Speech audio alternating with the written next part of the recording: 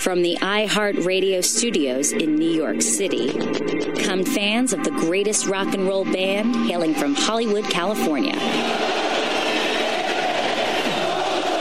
Dissecting all things Guns N' Roses and anything else distorted. 'Cause you know what the fuck you are! This is Appetite for Distortion. Try it again!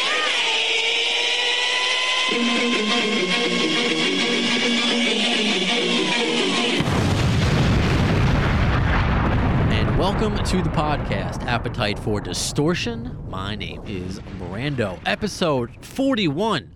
Holy shnikes. Last episode, I got to thank again London Hudson, Nico Sangaris, Chris, of course, manager of Classless Act, an up-and-coming rock band. Of course, drummer London Hudson, the 15-year-old son of Slash, his first interview ever, and they are looking for a lead singer. So if you want to audition to be part of London Hudson's band, Slash's son's band, you can. Just hit up Classless Act on Instagram. Can't wait to see what they come up with. But as far as today's episode, my co-host and my co-cousin? No, I can't. That doesn't make sense. You're just my cousin. I think just cousin. Okay, yeah. We're second cousin? Second cousin. Yeah, Sean. Do Yeah. I even know Tucilio? It's. I grew up saying Tucillo because that's what my parents said. But then I got them to bring back the Italian pronunciation, which 2 C's in Italian is Tucillo. Right. So you're half Italian, half Jewish. That's right. So you're a pizza bagel. So, and my mom likes to say I'm Italian. And it's funny because obviously, like I said, Sean's my cousin, and I didn't know how to pronounce his last name which is just fucking sad. We don't see each other often enough. But we've reconnected now, and you could say bad things about social media, but in the last few years, it's been nice, being in touch and seeing what you're doing on the show, and just connecting through our love of Ninja Turtles and Yes. old Batman movies and stuff like that. Absolutely. One of the logos for this podcast is the Ninja Turtles font. I love it. So that's why we know. I've been reading Ninja Turtle comics lately too. Like there's the new one, the IDW ones that are great. I'll tell you about them off the air. They're great. Is that spoiler alert? I heard Donatello dies. I haven't gotten to that. Damn, it is a spoiler. Oh man. fuck! I heard about that like 2 years ago. I don't know if that's real. I'm reading them a little bit after the fact. So it's okay. I heard you might get revived, so who knows? It's comic books, Well, it was nice seeing you, cousin. I guess I'll never. Well, the reason I wanted to bring in Sean today, because in just a few minutes we're going to interview Christopher Thorne from Blind Melon, and we were supposed to interview him a week ago, and then he had a little sinus infection, and when I posted that, you gave me your little wow reaction on my Facebook. That's all it took, and now I'm here. That's all it took, and I'm like, you know what?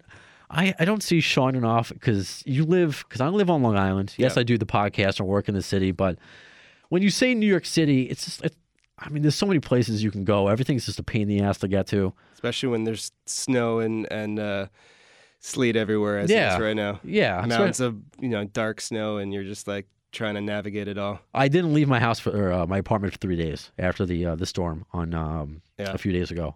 Yeah. Today is literally the first time I left my apartment in 3 days. You're like emerged. You're like, Yeah. I was doing the old Axl Rose hiding, thing for a while. Then I've risen up like a phoenix. I've always wanted to talk to you about what you have going on because you have a ton of different projects. Always jealous of my relatives who actually have real talent. So what? Because you're in a band now, right? Local? Yeah, I've been in a band for years called Greg Smith and the Broken English, probably since 2004. And 2 of the guys live up in Western Mass now, but we still get together. We still play shows. And then the background singer, harmony singer, Dana, who is in that band, we kind of have an offshoot of that band now called Another Castle, which is the same guys. Greg joins us sometimes, but it's Dana singing lead vocals, and that group we're playing. We're planning on recording soon. We're playing a show at Arlene's Grocery. Okay. A week from this coming Saturday, I think on the 20th. A lot of bands play Arlene's Grocery, including Mule Kick, which is Frank Ferrar's, the current drummer for Guns N' Roses. That's his other band. Oh, really? So he actually plays that venue quite often. I used to play there all the time in like 2005. We were there. I was in a band called The First Third, and also with Greg Smith and the Broken English when we first started out. We were there all the time. And now, more recent years we play Rockwood and Bowery Electric a lot. But we're excited to kind of go back, kind of full circle to to Orleans. It's a great, New York kind of staple now down in the Lower East Side. Yeah, we're always talking about just the rock scene in general, of course, in respect to Guns N' Roses, but they're always putting on a $5 rock show there. My friend Tommy London from a band called the Dirty Pearls, who were really close. I know Marty, the drummer, Yeah, Marty E. Yeah, he's a huge Guns N' Roses fan. Going to get him on the show at some point, too. But the whole band is really good friends with Lady Gaga. Yep. She's gone on the stage and performed with them well. So that's a really good scene to be a part of. Totally. Speaking of that New York scene, I also am lucky to be part of this group called Michael T. and the Vanities now on percussion, and mostly as a Bowie. We mostly do a Bowie tribute thing, although we recently did a T-Rex night at the Bowery Electric. Oh, wow, that's cool. Yeah, it's been really fun. Kind of ever since Bowie passed, I went to see them perform just as a fan right after Bowie passed away, and about a month later, I started playing percussion with them. I filmed them the night that I saw them, and then that sort of kind of got me on their radar, and now it's just like because Michael T's been in the New York scene since the early 90s, like kind of doing his thing. I think he used to work at the Limelight back in the day. That's like him going back, and but he's a great singer and really channels that Bowie thing, does it his own way, and then just a bunch of great musicians. The guitar player plays with a group called Secret Sales that's been on tour last 6 months. I think they just played at the Gramercy Theater recently, but a bunch of really great New York musicians. Nice. Yeah. Before we get to Christopher, who's calling up in a few minutes, there's a really cool story which I didn't even know too much about. Because part of the reason why I have this current job at iHeart is through a friend named Barry, who he doesn't work here anymore, but he got me the job here when he was, and he was also working on a station in New York City called RXP, which until recently, because now we have finally another alternative station here after many, many years. Right. RXP was the station. Didn't play Guns N' Roses, but I mean, they played a lot of newer stuff. Yeah. But your band you tell it. Yeah, Greg Smith and the Broken English. I remember we entered into this contest. Where it was a music video contest. So me and my brother had happened to be. My brother's a film editor and does kind of special effects and stuff on the side, and I do some video editing as well. And we had been making this video for a couple years, just kind of off and on. It was like a green screen deal, and we basically wanted to.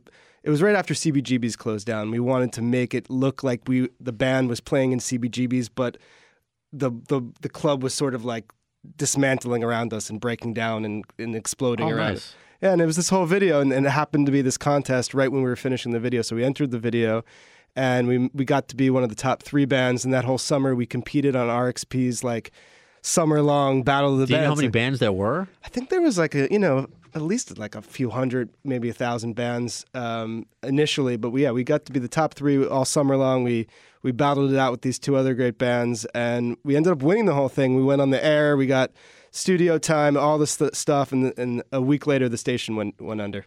It was just like one of those modern internet radio. Well, it's like it was just sort of like we didn't know what to expect, but we made the best of it. But it was a bit of a bummer at the time. But it's like what do you go from there? I mean, you get your big break. It doesn't. Big breaks don't happen that much these days. So that did feel like sort of our big break. And then RXP was making noise back then. I'm sure many people know the name Matt Pinfield. Yep.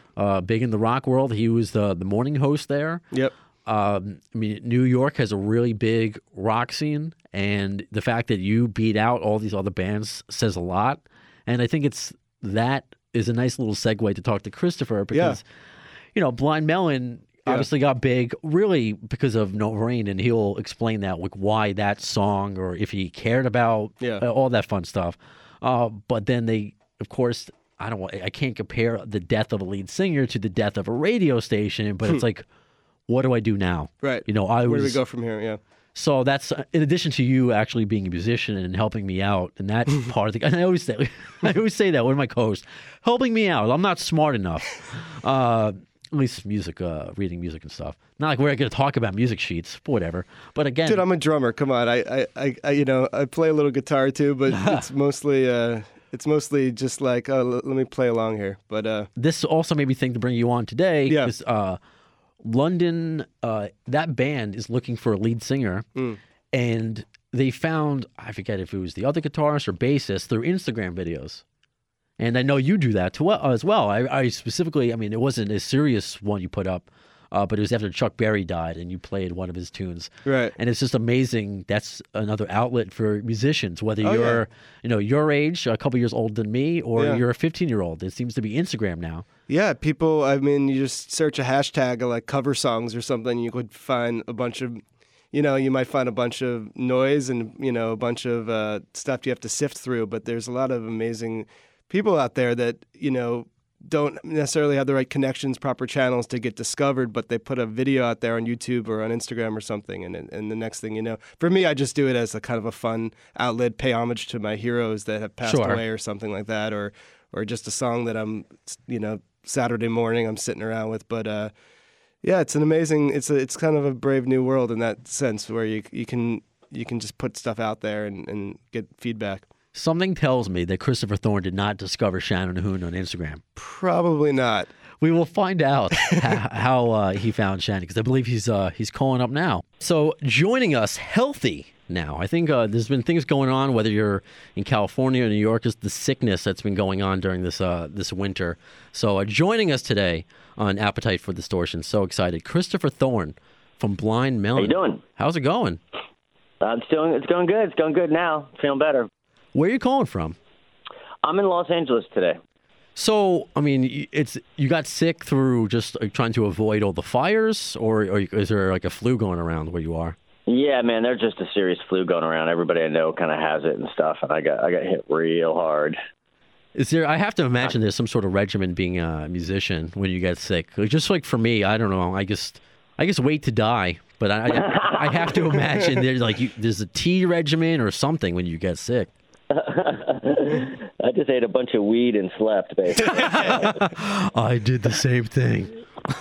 It's always a solution. Awesome. So, lots of stuff I want to talk to you about, Chris, and thank you so much for coming on. Because I've been obviously a Blind Melon fan since, what was I watching the other day? I was watching the performance on Saturday Night Live. Sean, I don't know if you saw that. Back in the day. I think it was the host who was, I forget the guy's name. That was, the host was, what was his name? Jason Kirkpatrick or something? I can't remember his name. Something like that. That sounds right. Close enough. That sounds close. Guy from Lost Boys. Ladies and gentlemen, Blind Melon. It was the guy from Lost Boys. Yes, yes. Okay. We didn't really hang out with him so much. What, at the at SNL? Yeah, not so much him. We hung out with like the cast and people like that, but he was a pretty quiet dude, actually. Nice guy, but that was a good. hang with him, so. That was a good cast at the time. Well, that leads us to, and I mean, I guess it's a good jumping off point, because just watching it, I forgot about it, because Chris Farley, dressed up as the Bee from the famous video, introduces you guys, and you put on a killer performance. Did you meet Chris Farley backstage? Those guys a bunch. Yeah, we hung out with those guys. Yeah. Chris became kind of a friend of the band, and I think Shannon and Chris kept in touch for a bit. Oh. It was almost like a continuation of the John Belushi Bee outfit from back in the day. Yeah, right? that is very true. Yeah, Belushi started that. So just to backtrack everything, because I want to find out more about you, and of course this will cross paths with Guns N' Roses. You grew up in Pennsylvania? I sure do. So what was it like for you as a kid? What made you get into rock? What was the scene like there? Because that's what we're trying to do on this podcast, and wonder where rock and roll was, where it's gone. Is it ever coming back? Yeah, I wonder those same things. In Pennsylvania, there wasn't much of a scene. There was more of like a metal scene there, and I got into music because I was fucking terrible at all sports. So I was sat the bench at baseball and sat the bench at football and sat the bench at soccer, and then I was like, oh, this is not fucking for me, is it? You also had to get up really early for practice, so I knew that was out for me as well. So yeah, I fell in love with music. My mother was a musician, guitar player, and I got turned on to the guitar, and that just kind of changed everything for me. But there wasn't much going on in York. I didn't have very many choices. I was in a tiny, tiny little town, a little bit of a metal scene, and that was about it, really. So what was your first experience with, I guess, a professional band? When did you decide to be like, this is going to be my career? Because you weren't going to be a Heisman Trophy winner. I don't know exactly what kind of a student you were. So what was the decision to be like, this is going to be my path in life? Man, I just made a hard commitment right when I got turned on the guitar. I was like, this is it. I just knew it was my answer out. You know what I mean? So I became completely obsessed with the guitar. And it's kind of all I could think about. And I just became obsessed with music and records. And, you know, I got turned on to Bob Dylan. That kind of changed everything for me as a songwriter. And, you know, at the time I was listening to Zeppelin and all that sort of, you know, all the good stuff too. But you know, there wasn't much of a scene in New York, and I kind of knew I had to get out if I really wanted to give it a good shot and really try to be a professional musician. I knew it wasn't going to happen while living in Pennsylvania, that's for sure. So I split in 1988. I split for Los Angeles. It's always that story, just like Axl leaving Lafayette, Indiana. Yeah, it's a cliche story, but it works, and it still works to this day. I still meet people to this day who, you know, had a dream. They come out to L.A., and it happens for them, you know. I mean, it's like, I remember people saying to me, like, "Whoa, damn, you're crazy, dude. That's like 1 in a million." But I'm like, fuck it, I'm one. I'm 1 in a million. That's like, there are worse odds. So you're saying there's a chance, yeah. I'm like, well, hey, 1 in a million. I'm one. Okay, so fuck it. What was all that 1 in a million talk? That's so awesome. You know, yeah, I went for it, and I met Brad, and that's how I got into Blind Melon, you know. But yeah, I knew I had to get out of town. And L.A. was just like Mecca, you know what I mean? In the late 80s, L.A. was so fun, and it was a bit of the ghetto. I lived in Hollywood, and it was a nasty place. It wasn't really what it is now, but it was a young place, a lot of young musicians hanging around the city, and everybody was playing, and it was a really great time in the city, actually. Was it any of a bit of a culture shock, a bit, for you to go from? Whoa, 100%. Yeah, 100%. But I had been to L.A. many times before, like, because I had relatives who lived in L.A. And so, but yeah, it was culture shock, but I was kind of prepared for it. But it was culture shock in the best of ways. It just was like, oh, I found my people. Wow, I could be anything I want to be here. You know, I could reinvent myself and be who I wanted to be in this city. And it was really profound for me and really liberating for me to move to LA, you know. Incredible. So I found my peeps. and speaking of peeps, when did you meet, how did you meet Shannon? What was that first experience like? I met Shannon. I had met Brad first. I placed an ad, and we had this thing called a Music Connection, which was like, you know, before the internet was a way, kind of how you connected with musicians. I put an ad in the paper and said I was looking for a bass player. So I met Brad, and Brad came and jammed with this project I was working on for a little bit. And then maybe a year later, Brad and I stayed friends. And then maybe a year later, he said, oh, man, I found this singer. He's incredible. You got to come check him out. So I went over and I met Shannon. And Shannon played me a song called Change, which was his song. And then I think he played me like Jane Says. I was like, damn, this guy's a rock star. This guy's incredible, you know. I was totally blown away by him, you know. I would love to have heard Shannon Hoon sing Jane Says. Wow. Oh, man, yeah, he just nailed it. He was we were all Jane's Addiction fans. Right. He was big I fan. always felt there was a it. little bit of a connection between the Jane's Addiction sound and the Blind Melon sound. For sure. Yeah. For sure. We were influenced. I mean, for us, they were like the most exciting thing in L.A., like, talking about culture shock, like that's the first thing I heard when I got to LA, and I was like, holy shit, like, because it didn't sound like metal, it didn't sound like anything, it just sounded frightening as fuck. You know what I mean? It was like, holy cow, what is this? You know, it was dark. It reminded me of all the things that, like, the Stones made me feel. It was scary and felt like somebody was going to get stabbed, you know what I mean? It was all those great things that rock and roll's supposed to be, you know? Yeah.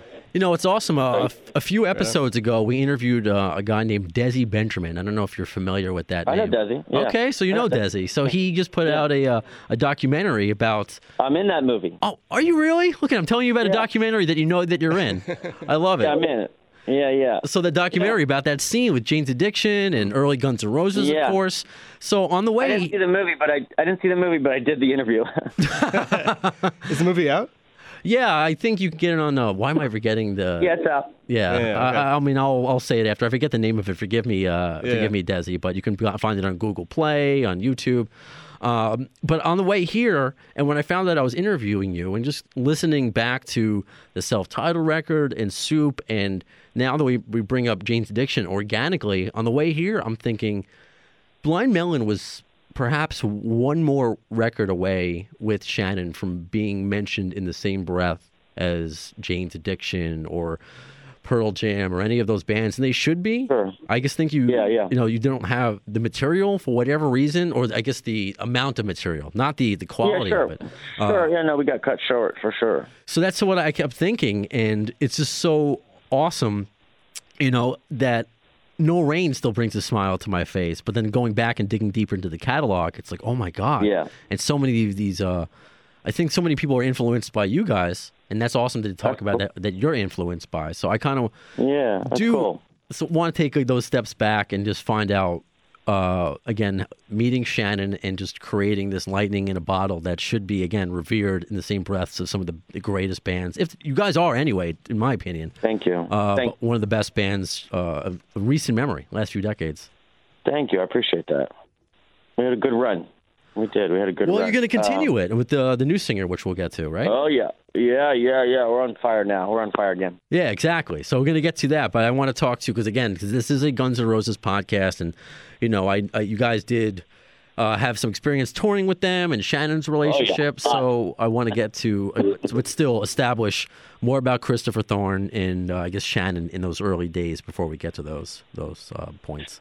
Sure. Go away. What do you want to ask? Yeah, so when you first met him, you're like, holy shit, this is a rock singer. But what was his, I guess, personality, demeanor like? Do you remember the first conversation with Shannon? Do you remember, like, okay, this is, not only is he a rock star, this is like, oh my God, this is where my life is going to go? Yeah, I knew it immediately. I mean, I just remember coming home after meeting him and telling my girlfriend, who's now my wife at the time, was not my girlfriend at the time, and just going like, oh yeah, he's the one, He just was like everything I had read about. I was such a scholar of rock and roll history and soaked up every biography I could read and read about every singer and band and blah, blah, blah. And when I met Shannon, he just was like right out of one of my books that I was reading. He was like, it's happening in real time. It's like, yeah, he was all those things I read about. He had that charisma. He had that spark. He engulfed the room more than anybody I had ever met. I mean, it was exhausting at times, you know what I mean? Because of that personality was, you couldn't turn that motherfucker off. So sometimes you're like, Shannon, dude, time out, brother, time out. Can you just not talk for 5 fucking minutes, But that was the charm of him, is that he wanted to keep you laughing, and he just talked nonstop. I mean, he really was, he had that creative charisma. energy that couldn't quit even if he tried. No, and he was like that always. Like, people say to me, like, oh, did he become a rock star when you guys sold records? I'm like, fuck no. He was a rock star when he was a construction worker in Indiana. Guaranteed. Talked to all his friends. They were like, oh, yeah, dude, he's a mega star, See, that's why I like whatever he did. You either have it or you don't. That's like... You either have it or you don't, and he had it, he just had so much of it. Not only did he have it, he had so much of it. And at the time, I had been writing songs, but I hadn't written to change. I hadn't written a song like that. So as a songwriter, he dwarfed all of us immediately just from delivering that, delivering that song alone. We were like, fuck, you wrote that? That's your song? Jesus Christ, that sounds like a classic song, Right off the bat. And what was the first song you guys wrote together? Probably like Tones of Home. No, that's not true. There's a song called What You Lost, which is kind of cheesy, but that was one of the first ones we wrote, What You Lost. And then Tones of Home wasn't that far behind that. Right. But we had like What You Lost, Change. We had a song called $7 Limit, which is god-awful, atrocious. You got to get those out of your system, though, to get to the good stuff. You do. I say that all the time. I tell people all the time, you got to write the bad ones to get to the good ones. So, I just write, you know what I mean? So I think you got to give yourself that allowance where you just go, I got to write the bad ones to get to the good ones. Exactly. So, Right. But I tell you what, though, we quickly formed into who we were, and a lot of that had to do with Glenn. When Glenn joined the band, the sound really changed quite a bit, and we became a lot less metal, I would say, because Glenn was in the band, and Glenn was turning us on to the Allman Brothers and and Blind Faith and all these great records that we didn't really know about, and that kind of helped design our sound, I would say. So you think you would have started out being a metal band? Or probably more in that. I mean, we had, I would say Rogers and Brad kind of had more the metal, and Shannon, for that matter, had more the metal than probably myself or Glenn. I was, at that point, listening to kind of so much Bob Dylan and things like that. So I was not as metal, even though I had come from the metal scene. We had all come from the metal scene. Right. So, yeah, I would say we started off a little bit more metal than we kind of turned out to be. And then once we kind of started pulling from our roots, from our sort of, country roots and things like that, some of those sounds kind of got into our sound, and we became a lot less metal. And like I said, a lot of that has to do with Glenn. And I think that showed, now that you mention it, because just looking at Blind Melon and meaning looking as far as pictures and your appearance, you seem like a metal band, but there was this great, metal, of course, is great musicianship, but just a different kind of musicianship you didn't expect. But you guys looked like just an awesome band. Like I said, it was like Jane's Addiction. It was like Pearl Jam. It was the total grunge thing. Sure. That's why I gravitated towards it. But it was like a new sound that you guys introduced me to, because there was no one else like you guys around then. Yeah, we just did our thing. We didn't really discuss it much. We just, that Blind Melon sound kind of happened from all of us just being in the room together. It wasn't something like we discussed, like I said, and it just happened organically. It just was it really has to do with kind of all of us kind of pulling the song in a direction, and that sort of, that's part of the sound, is each one of us trying to pull it in our own direction, you know what I mean? But yet it ends up in some other place you didn't know existed because of the collaboration between the 5 band members, Was it the same thing with the self-titled record, yours, that it took a bit to get noticed, or am I misremembering that? No, that took about a year, actually. Yeah, so the same as Guns N' Roses, then, right? It was the same thing with Appetite. It took a year for that to get off the ground and blew up. Yeah, but when that happened in a much bigger way. But for us, we had sold probably 80,000 records that first year before No Rain hit, which wasn't a success. It was enough to make us go back and make another record. And then at the last second, we released No Rain, and then that's when that kind of all happened, and then that kept us on the road for another year and a half or so. It's so what was that feeling like? Where did you feel because that's still a success at that point. It wasn't the success that you would get, but were you satisfied? And then when you put out No Rain, and I don't know if when you were making that video, they're like, oh, this is going to be huge. I can't imagine you thinking that. And did it catch you all by surprise? Everybody did think it was going to be the next big thing, but then again, we had been told that. We had been told we're the next big thing right when the record came out, and then a year went by, right? And a whole year went by, and we were humbled as fuck. So yeah, we had been told we were the next big thing more than once. Okay. But you know what? There was a good feeling, though. I have to say, things felt teed up. I should say things felt teed up because we had done the work, meaning we had stayed on the road. We were playing to 300, 400, 500 people a night, selling out clubs, and we had got a foothold in there, and we had developed a really great live performance. And the word on the street was we were a great live band, and Shannon was nuts, and so we had done a lot of the work. So it definitely felt like things were teed up really well. And then when we saw the video.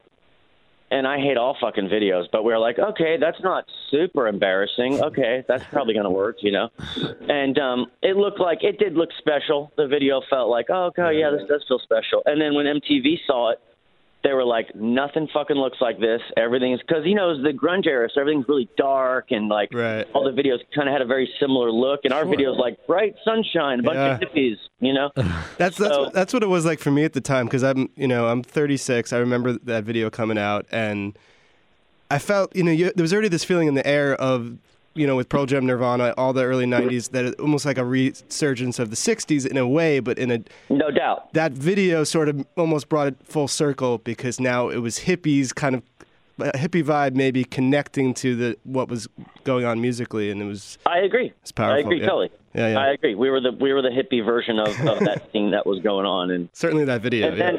Yeah. And then that happened in a big way. When that happened. That felt like that happened overnight. It took a year to get there. But when MTV grabbed the video and said, this is going to be – there was a thing called Buzzbin back in those days. Right, I remember that. And at that time, if you got into Buzzbin, you were pretty much guaranteed a gold record. It was the golden ticket, basically. Yeah. I remember sitting in the back of the bus and Glenn going, you realize every band that's gotten Buzzbin has a gold record. I was like, oh, really? Wow. Okay, cool. And then – sure enough, they started playing that video, and within a week, I'll tell you a story. I'll never forget. We were playing Mississippi Nights, which is this great, great club in St. Louis. It's called Mississippi Nights, but it's actually in St. Louis. Great, great place. And you stay across the street from the club. The club's right on the water, right on the Mississippi. Cool. And you kind of stay across the street. And I remember waking up and thinking like, oh, fuck, there's like a parade or something. That's whack. That's crazy. Because I could see like there was a giant line lined up down the road. And at that point, we had never really had any lines. You know, we were playing to 300 or 400 people, but it wasn't like there was a giant line outside. And I looked down and people started yelling my name from the window. And I was like, what the fuck's going on? And there must have been, 2,000 people lined up at Mississippi Nights for us. And that happened overnight. That's incredible. That literally happened overnight. That was how powerful MTV was at that time. Oh, yeah. Because when they played your video, they played it to such an obnoxious level that people, they just played it over and over and over again. And there was no other outlet, really. There was no YouTube. No, that was it. Yeah, it was just It was that and radio, and those two things. If radio grabbed you and MTV grabbed you, you were shot to the freaking universe. You know what I mean? Right. And that part happened real fast for us. I mean, I can't even imagine what that's like. So was it before or after then that, because I know there was a certain point where Shannon reconnected, or his sister, right? Or his sister was friends with Axl back in Indiana? Yeah, they went to school together. Shannon's sister and Axl went to school together. And Axl was really, really, really good about helping out anybody from his hometown, even if he barely knew you. If he thought you had some talent and you came out to L.A. for the dream, he searched you out and helped out. And he really, fell in love with Shannon and thought Shannon was a superstar. And I remember the night Shannon got the call because he asked me to go with him. He's like, man, Axl just called me and wants me to come to the record plant to sing on some songs. I was like, holy shit, let's fucking go. And we went down there and Shannon sang on, I don't even know, 4 or 5 songs that night alone, I think. Right, yeah, a bunch of, obviously Don't Cry being the major one because he's in the video, but a bunch of stuff on Use Your Illusion. Exactly. When I said you were going to be on, I got some questions from listeners. We got listeners all over the world, which is pretty amazing. Not as many as awesome. you, but let's talk about Axl. Carla from South Carolina wants to know what it meant to you to be supported by Axl when you first started out. It was a huge deal for me even at that time. I mean, they're the biggest band in the universe at that point. I mean, in the universe, there's nobody bigger. So to sort of, have Axl kind of bless you and say, I believe in these guys, and you kind of get the finger on your head being blessed by Axl. I mean, it was a big deal, and we knew it was a big deal, and we were really grateful. You know what I mean? We were really fucking grateful. Axl was really good to us. People try to get me to say shit about Axl, and I can't say anything about him other than he might be batshit crazy, but he was lovely to us, and he helped our career so much, and he was always so fucking cool to us. See, that was her follow-up question with Carla. It's like, what was the Axl you knew than the one that was portrayed in the media at that time? Because at that time, it was crazy Axl. Now, people are like, whoa, he's nice. What's going on here? So from what you're telling me... Yeah, he was crazy Axl for sure. Yeah, he was... And I saw him be pretty fucking crazy for sure. And I'm not asking for anything salacious at all. I'm just saying what your perception of him was. But it seems to be very positive. Well, people were scared the fuck out of him. I do know that. I do know that the crew would just kind of back away whenever he walked through the hallway. And, people were in fear of him. I wasn't, because he was always so cool to us because we were Shannon's buds. You know what I mean? So yeah, he was always super cool to us. But he ran a really tight ship, I tell you, man. He ran a tight ship, and people were on eggshells around him, I can tell you that. Why do you think it was crazy. I don't know, man. He was a perfectionist. I tell you what, he got off, I would see him get off stage every night and go back to his room and watch the entire fucking performance and take notes. So, he was like, he was really a pro, man. I got to tell you, I learned a lot. I learned a lot about, just being professional. He was very fucking professional at that point. You know what I mean? They were playing stadiums, so it's like, you just can't afford to be, you can't afford to be okay when you're playing stadiums, So he took it really seriously and ran a really tight ship, And they were amazing every night, They were amazing every night, You guys did you guys tour with them at one point, or I know you toured with Soundgarden? Oh, we toured forever with those guys. We did all of Europe with them. We We did all of Europe. We did all of America. We did Mexico. The very first tour we did was all Mexico. They rented a MGM Grand plane, and we got on the plane with them and did a whole tour of Mexico. That was one of our first tours we did with them. What was that plane life like? It was awesome if you were in Guns N' Roses, because you walked on the plane. Yeah. You walked on the plane, and there would be like lobster and shrimp and like a bar, like right when you walked in, and they were like, yeah, that's not where you guys are sitting. Were you in like the luggage compartment? They're like, you guys are in the fucking back of the plane with the crew. So it was like a 70-seater, so we're in the back of the plane. You're on that plane. You're still on that plane. I'm still on the plane. You're right about that. Good point. Good point. I'm still on the plane. I'm in the back of the fucking plane, but I'm least on that plane, you know. And you can sneak and get, steal some lobsters. It's more fun that way. Well, I tell you what, it was so funny because, Shannon would wind up sitting in first class with like Slash and Duff getting fucked up every night eating lobster. And we were in the back like a bunch of schlocks, in the smoking section. I just remember everybody smoked on the plane, and it was just like a giant cigarette. Right.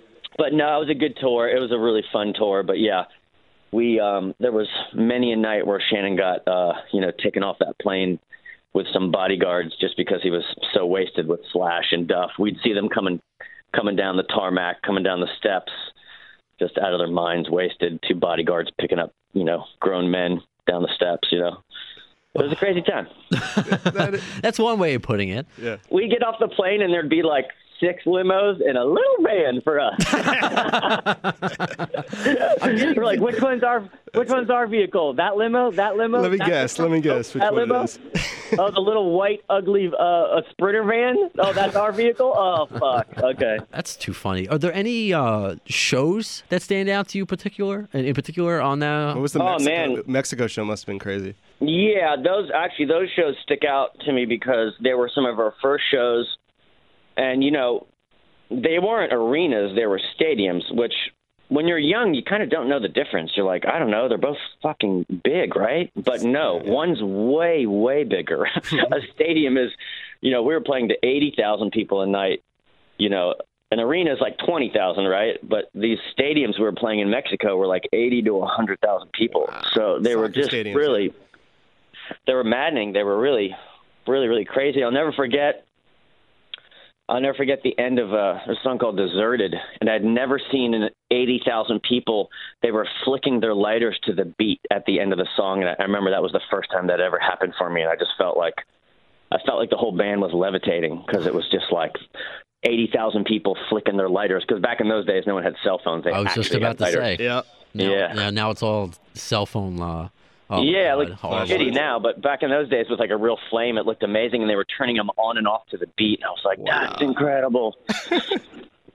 So yeah, it was amazing. Wild, and people thought, the Mexican culture down there, they didn't know, no one gave a fuck about us in the States. They just thought we were megastars because of Guns N' Roses, playing to all these people, but we were nobodies. But yet in Mexico, like, little Mexican girls are waiting for us at the hotels, and we're like, wow, this is great. We're fucking rock stars. This is amazing. Stay in Mexico. And then we didn't sell any records for a year. But at that point, we were like, this is going to be easy. This is awesome.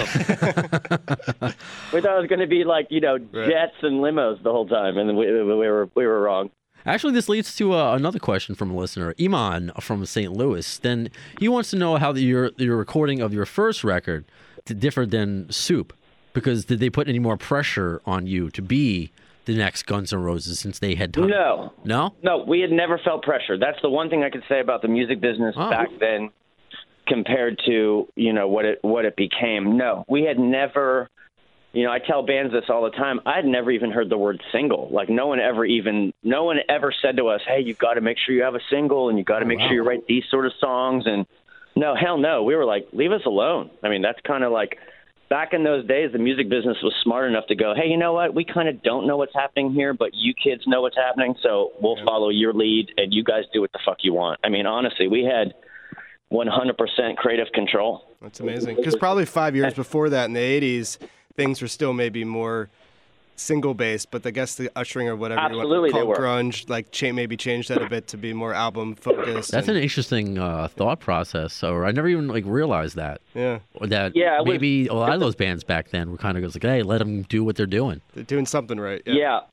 Yeah, we were just cut loose, and it was like we just kind of took over the airways, and we didn't, there was never a discussion about that. So coming into the Soup record, we didn't have pressure, or if we did, we were too naive to even realize it because we had just sold a shit ton of records. We're like, fuck it, we're rich. We could do whatever the fuck we want now. You know what I mean? So I think we would have felt a lot more pressure if No Rain wouldn't have happened.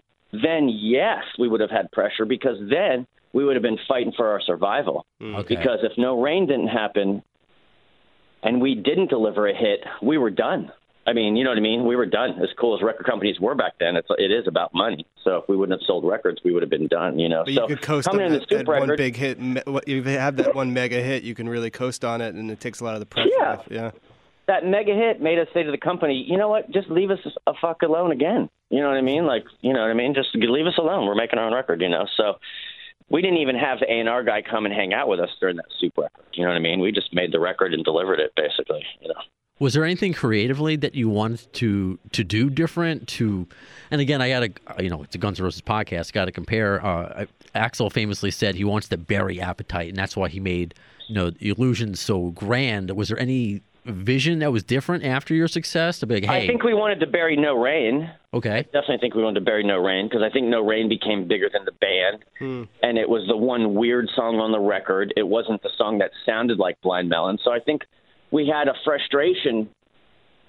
I think we were real grateful for that hit because it saved our ass, but I think we were kind of frustrated that wasn't really the sound of the band. We had felt like so many other songs felt like the sound of our band, So I think we wanted to come in there and bury No Rain, and I think we just didn't really care about hit songs, and we just wanted to make a really great piece of art. I think that's where our head was, And you guys did, I think. What was with Galaxy? Was that chosen as to be like the single? Because it's to me, it's much more of an album. It's much more of a you don't listen to, No Rain obviously stands out in the self-titled, but this felt more of just like you got to listen to this album straight through. Yeah, you did. Yeah, that's the sort of record we made. And the record company picked that as a single. Like I said, we never thought about singles. So Right. they were like, oh, okay, we think we can get this on the radio, Right. I do know they were bummed. That was the first time we had ever heard the company go like, oh, man, this record's dark. I remember hearing, oh, the record's so dark. You know what I mean? I remember them being kind of bummed about that. I think they wanted a No Rain, but they were not going to get it. It's not that dark, actually. It just doesn't have the Sunshine No Rain track on it necessarily, but it's not like a... No, it's like Partly Cloudy. Yeah, it's partly cloudy. Yeah. Yeah, it's partly cloudy. I mean, the lyrics are pretty dark. I mean, Yeah. Shannon was going through some shit, so I think, they were hearing That's some true, of those yeah. lyrics going like, uh-oh, what's going on here, guys? Yeah. And it was shortly after, though, that... Yeah. Right. Yeah, exactly. So I guess because we don't need to, I don't want you to relive too much of that. But what was the decision for you to, I guess, disband? Mainly because I asked now because you look at bands again like Stone Temple Pilots, who Scott Weiland, and even with Chester Bennington, will Linkin Park do anything in the future? So I mean, what was the decision to disband? Because there are some bands that will try to continue. But Yeah, well, we did try at first, but Right. we didn't know any better. I mean, we didn't know what else to do. So we did try, but I wasn't into it. I wasn't ready to move on.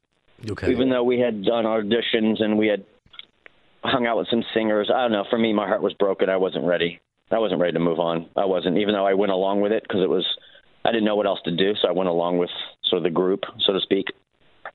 And we never really found that guy until 15 years later when we found Travis. I mean, I understand that, meaning you weren't ready to move on. And I think that goes within the band, of course, obviously, and then outside the band, meaning the fans. People. Yeah. I'm not even just again relating it to Blind Melon. I'm looking at just the most recent example would just again have to be STP. That it's too soon for some fans. But would you say that it's more up to the band and how you want to proceed in your life and you don't owe fans anything? You can't speak for them, but I don't know if you had a certain mindset to continue for yourself, for the fans, or you just didn't know what you were. Again, I've dealt with sudden loss. Sometimes you just don't know what to do, and it was whatever happens. I would say I didn't happens. know. Yeah, I would say I didn't know. That's a fair answer. I would say, yeah. But I would say ultimately, it's so easy these days on the internet to just judge every fucking buddy, but you can't judge those guys. You can't judge those guys. You don't know the pain they're going through. And let me tell you something. The first thing that you want to do is be around your brothers when you have that pain. Of course. So I get that those Stone Temple Pilots guys are like, let's just find a singer and get back to what we do. This is what we fucking do. You know what I mean? It makes us feel good. I want to be around my brothers. And that's a part of their healing process. So, like, you can't judge them for going out and doing it. Of course, yeah. You know what I mean? Trust me, I guarantee you they wish Scott was around, but he's not. Right. So at a certain point, you know, you got to go on. And if that's what makes you feel good, then that's what you got to do. And you're not finding that. Right, exactly. And you're not finding these lead singers casually. You're finding the person that can be their own voice, but also channel a certain energy that you know. Exactly. Needs. Yeah. I think that's what took Alice in Chains so long, and I think William Duvall is awesome.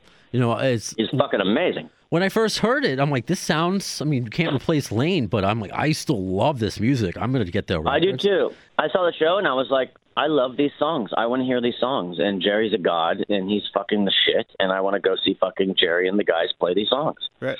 I think that's what a lot of it too is the live experience, because you know you hear about STP and a new singer, and you watch a YouTube clip, and you can, you know, there's going to be an internet troll who writes it off, and then you go see it live, and once again, it's not going to be Scott, but you get that feeling live with the crowd around you, and all these fans, and that's what I think. That's what continuing these legacies is about. Well, not dealing with a death, but that's what my feeling was with AC/DC with Axl Rose, and recently interviewed Scott Ian, who said the same thing. Yeah. When I first heard about it, I'm like, even though I'm an Axl fan, I'm like, that's just weird. And then I started watching clips online, went to the show, blown away. Scott Ian said it's the best. Scott Ian said it's the best AC/DC show he's ever seen with Axl Rose. I mean, that's cool. That's insane to me. Cool. So I guess everyone is different. But you learn as you get older, and sort of bands that have like this sort of legacy, whatever the fuck that means. Right. You realize the songs are bigger than the band, and it's a new thing that you kind of deal with as you get older. You go, you know what? The songs are bigger than the band. People want to hear the songs. Yeah. So, and that's liberating. You know what I mean? It's not about us. It's about the songs. So it's like, it feels good to go out and play these songs for people. You know what I mean? And it is us. We wrote the damn song. So we're allowed to go out and play these songs. Absolutely. You know? Absolutely. Then another question that leads into this. Mr. M from Ireland, he wants to know, what was the first conversation like when you decided to look for, which would eventually become Travis? So when was the first conversation about finding Well, it didn't even happen that way. Brad and I were record producers in Los Angeles, and Atlantic Records. You know, we would get calls all the time from record companies going, hey, you know, this guy's a fan of Blind Melon. We write songs with him. We're thinking about signing him, blah, blah, blah. So that's how we met Travis. We were not looking for a Blind Melon in any way. We met Travis, and we wrote 3 songs with him and recorded them, and they were fucking badass. And, you know, Brad and I were like, God damn, this kid reminds us of Shannon so fucking much, you know? And then that's how we were like, man, would you ever want to sing Blind Melon songs? And he was like, you kidding me? I'm the biggest fan ever. So that's how that happened organically. We weren't actively searching for a singer. That happened fully organically. That's the best way to do it. I mean, that's such a blessing. It is the best way. Yeah. And that's why it kind of felt real, and it felt real again. It didn't feel like we're doing this for money. We didn't feel like we were doing this because the record company told us to do it. You know what I mean? Yeah, absolutely. That's awesome. That's totally If we awesome. were doing it for money, we would have done it 15 years earlier, because that's when all the money was. See, that's another thing.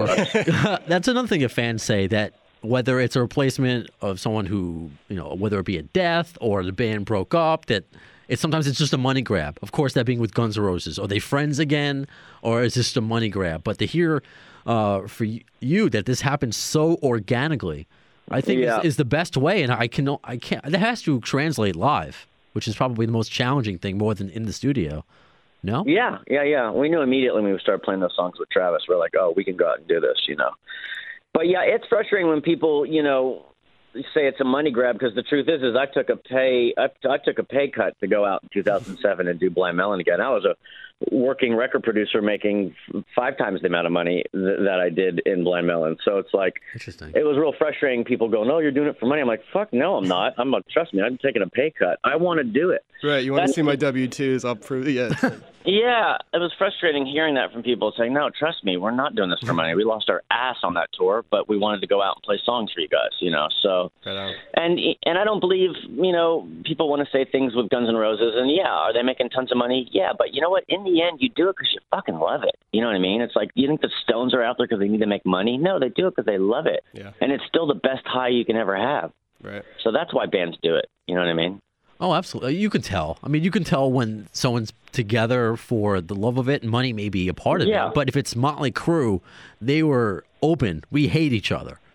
Exactly. That's why I didn't want to go see them on that last tour. I mean, I'm like, you guys hate each other. I go, well, Yeah, that's no fun. it's just going to be depressing. Another thing we talked about, was there any conversation once you met Travis to work with him under a different name?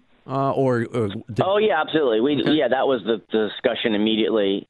And then we were like, well, that's weird. We're the dudes in Blind Melon, so we're going to go out and play our own songs under a different band name, so we become our own cover band. We're like, that's fucking weird. Oh, so it wasn't like, so you were obviously still going to play Blind Melon stuff. It was never like, hey, we're going to completely wipe the slate clean and just start a new band. No, I mean, a part of me wanted to go out and play those songs.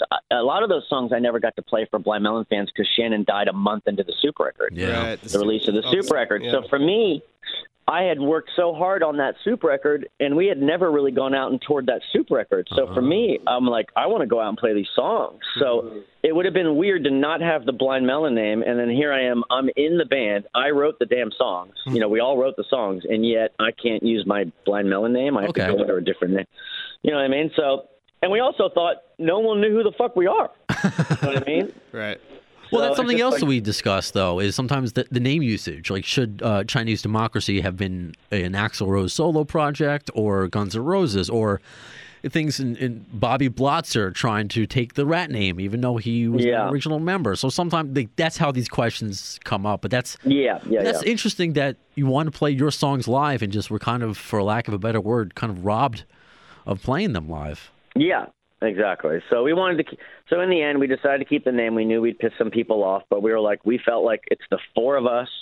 It's the 4 of us. We wrote these songs with Shannon. We deserve the name. You know what I mean? Why don't we use the name? You do deserve the name. So then catch us up with what's going on with Travis and Blind Melon, because you guys are still doing it, and that's the reason why I wanted to talk to you. It wasn't just a man, we're making a new record, and and it's felt really good. It's felt really good for the first time in a while, and we're writing really great songs. We're all really, really pumped. We recorded 7 songs here at my studio at Fireside Sound in Los Angeles a couple weeks ago.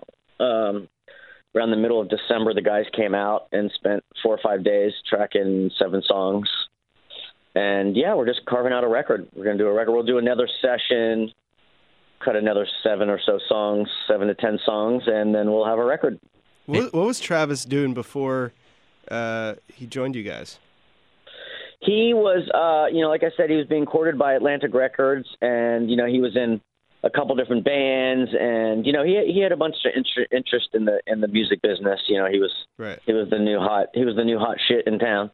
And, but he was doing that, and then we went on to do the Blind Melon thing. And but Travis is super prolific, so he always has like 3 projects he does. Right, of course. He's got that same sort of energy that's hard to contain, I imagine. Yeah, he does. He actually has it. That's why he reminded us so much of Shannon. He had that same sort of energy and came from a lot of the same background, and When do you think we, and obviously there's a lot of recording to get done, but when do you anticipate maybe this year or next year, when do you think we might hear it? Oh, no, I think we have a April, June release. Oh, even sooner. Perfect. Yeah. No, we're gearing up, man. We want to go out and play our asses off. We want to play a lot this year. We want to really work this year. We haven't worked in a while, so everybody's really excited to get back to work. So we plan on making this record and going out and touring our asses off. We'll see you when you come to New York, I'm sure. Yeah, no doubt. We already have a date in New York, actually. I forgot when it is, though. April or May? May. Where are you playing? May something. Where are you playing in New York? I should have... I don't know. Let me see if I can find...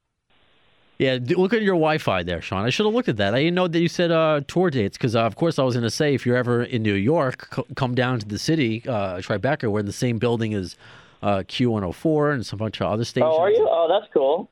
It looks like It looks like we have the Poison Rouge. Oh, Les Poussins Rouges. What is it? Yeah. That's a great spot, actually. It's in the West Village. It's right on Bleecker Street. Oh, okay. It's a great spot. Have you ever played there, Sean? My cousin, because me and Brandon are cousins, but on the other side. Yeah, on the other side. Okay. I saw Jeffrey Lewis play there. It's a great spot. I saw Medeski Martin Wood there. I've seen some. Nice. Yeah, I've seen some groups there, but it's got great sound too. It's like one of those venues that like it's not a huge space and it's just got this like, but it's like big enough to fill like have a nice big crowd and it's just got a really good vibe in the room. And then we're playing White Eagle Hall in New Jersey. Okay.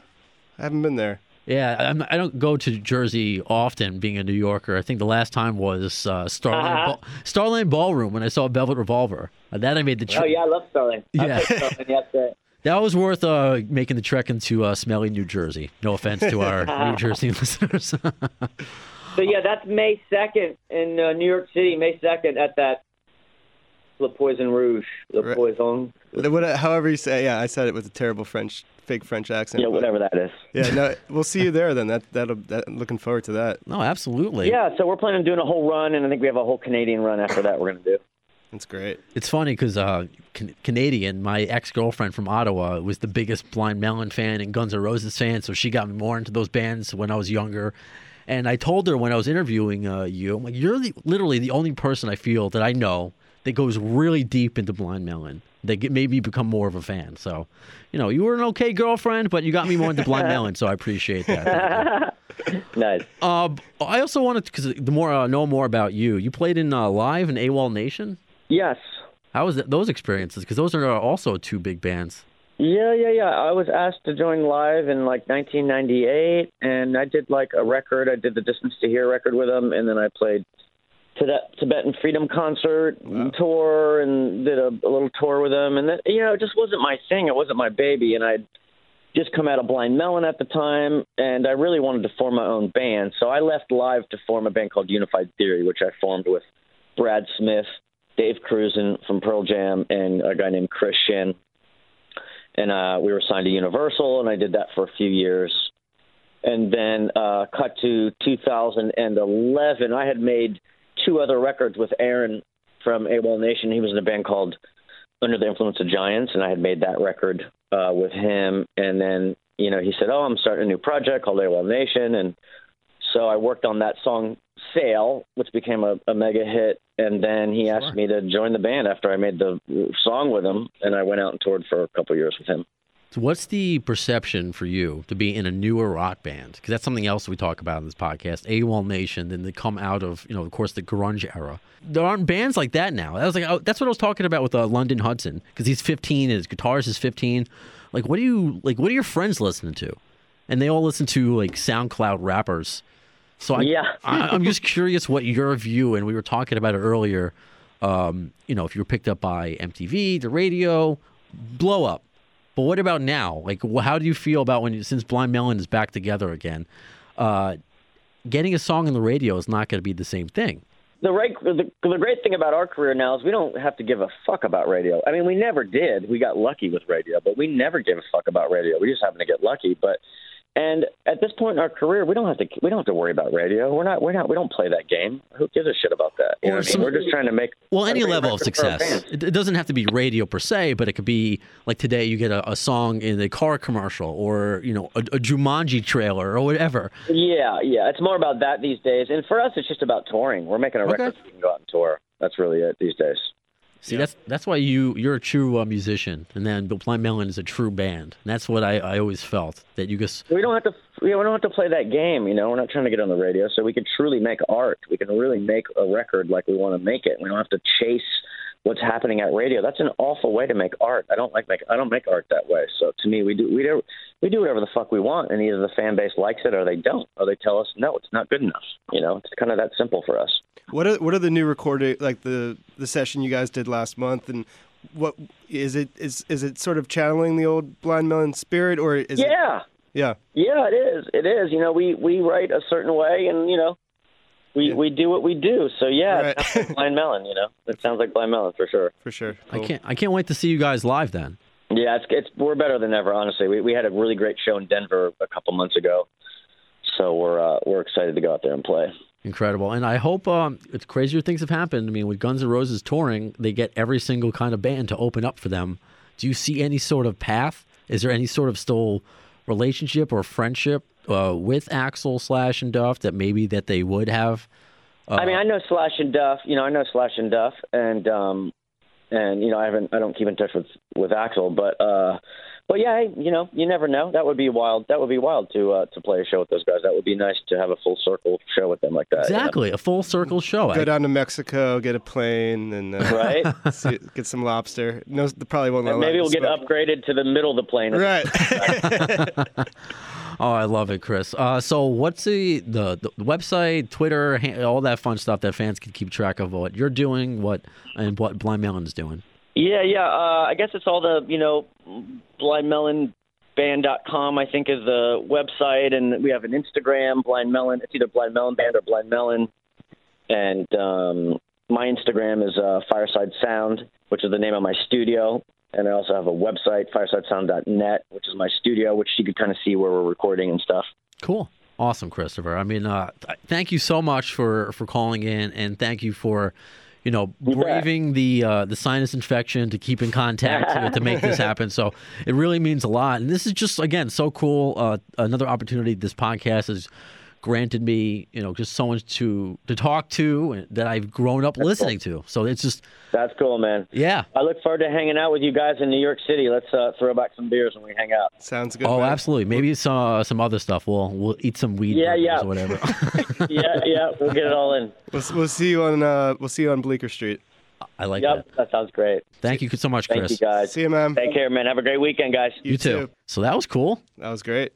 So, I mean, I grew up listening to Blind Melon, really just kind of knowing No Rain, like everybody did. Yeah. And it's so cool, though, that song, and I can still listen to it literally today and not get sick of it. Right. And still have the video bring a smile to my face. But what's a band like Blind Melon, where a lot of people don't do that in today's bands, like if you have that one big single, like that's it. Yeah. Or if you go into it, everything else sucks. It's not like that with Blind Melon. And it took me actually a while to discover that, because I think at the time I was into albums, but for whatever reason with Blind Melon, I heard No Rain. I think I heard Tones of Home, and I didn't delve deeper into that record. And then I think it was probably 4 or 5 years later, I was in college or something, and I for the first time I was going to listen to the whole record straight through, and I think I just kept listening. I think I had it on repeat. It was one of those albums. And then my buddy Zach got me into Soup. And as a guy I played music with in high school, and then Soup was just like on another level too. It's an incredible album. And it's just so cool to talk to like a straight musician. And prepping for this interview, I didn't want to just listen. I'm just going back and watching their live performances, and especially, Chris and just all the musicianship, and just Shannon, how rare his voice was. Incredible. And that they were able to find somebody to kind of, in the best way that he can, not replacing Shannon, but just breathing life into this band that should still be making music. I'm excited to see. I'm definitely going to go to that show at Les Poussins Rouge. Les Poussins Rouge. Yeah, it's a great venue, and I wanted to go to the show to begin with, but after talking to Chris, I'm stoked to go see them. Yeah, now I know. I didn't even see. I'm not as hip as you are. You being a scenester in New York, and not really. Playing. Well, you're not a typical. We should preface that, because me and my buddy Art Tavano comes on here a lot. He's a journalist out in L.A. Right. Always talking about hipsters. No, you're not a hipster, but you're still. I have brown boots on and tighter jeans, but yeah, they're not tight jeans. They're not tight jeans though, but they don't make me uncomfortable. Not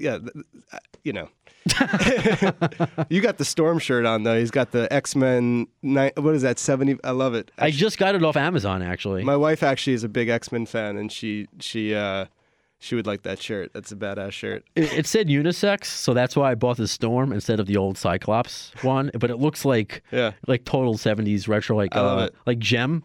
Like, right. she- It does actually. I think I thought it was a Gem shirt at first, but I was like, why would Brandon be wearing a Gem shirt? But Well, whatever.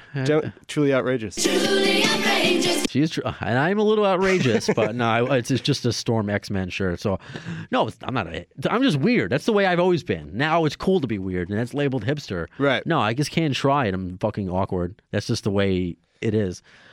So that's why I appreciated things like Blind Melon and that video too. The laughing at the girl with the bee, and right? That initially sucked me in, and I got to go back and watch the Chris Farley clip now. I haven't seen that SNL clip in a while. That sounds amazing. And next time we have Chris on, I want to talk to him more about Chris Farley. I didn't want to. Yeah. Hey, so let's talk about everybody you know who died. Right. I don't want to do that. It's like, let's talk about Kurt. It's like, you know. Yeah, no, it's exactly. I mean, I can't imagine the amount of times he probably thinks about Shannon every day. Yeah. And why do you want to talk about that? I'm just grateful that he did talk about it to the extent that he did. And I'm not, same thing with Axl, that he saw some crazy stuff. I'm not going to ask, unless he's like, oh, God, I saw him jump off a roof in his underwear. Right. But I mean, it's nothing, otherwise I don't give a shit. Exactly. I'm not one of those. But it was great. Those were people. It was great just talking to him and really, you got this. He went through, there's just so many stories there in terms of what the band went through and starting out just a bunch of guys with a dream in LA like so many other bands, but meeting Shannon and knowing right off the bat that there was like that electricity in a bottle, and they were able to channel that into such an incredible And again, the just connecting the dots, how that led to Axl, who I guess again, if you have any sort of semblance of talent and you're from his hometown, he's going to help you. Right. And who else? Was there anyone else from Lafayette that he helped out? Was that the main? That was probably the biggest. I'd have to actually research that. Yeah. I don't know off the top. I'm just a fan with a podcast. I don't know everything. I know a lot, but I don't know everything. Right. So that is it for episode 41 of Appetite for Distortion. My name is Brando. Please follow us on iHeart, SoundCloud, Twitter, Facebook, Spreaker, everything that you could find us. Follow, leave a review, and we can do bigger and bigger interviews. And we've been getting just wonderful feedback from all you guys from literally all across the world. So please support us, and I'll keep putting on awesome shows for you, Gunners, you bad apples. And thank you, Sean. You are officially a bad apple. That was cute. Is that too loud? No, it needs to be louder. Okay. All right. I think I'm going to hurt myself.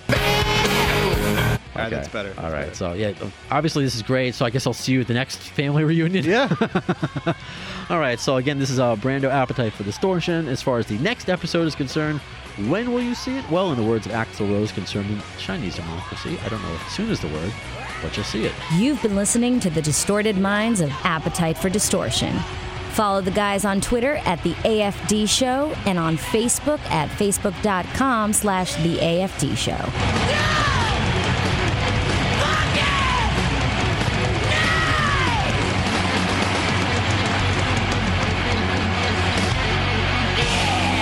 Thanks to the lame-ass security, I'm going home.